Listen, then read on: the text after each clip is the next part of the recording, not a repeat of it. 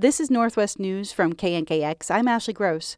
Some school districts planning to phase in face-to-face instruction next month will have to get teachers' unions on board to make that happen. The Tacoma, Bellevue, and Mercer Island school districts all plan to start bringing the youngest students back this month.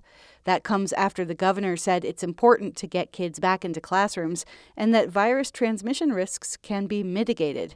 But there are still a number of educators who are worried. Shannon Ergun is president of the Tacoma Education Association. We've got the spectrum of people excited to go back, ready to move into the classroom, and people terrified because they fall into high-risk categories or they don't believe things are safe right now, and everything in between. Ergun says there are unanswered questions about health protocols and logistics when Tacoma starts bringing back kindergartners and then some other students. She says one of the details to address is figuring out how students will enter buildings to avoid crowding.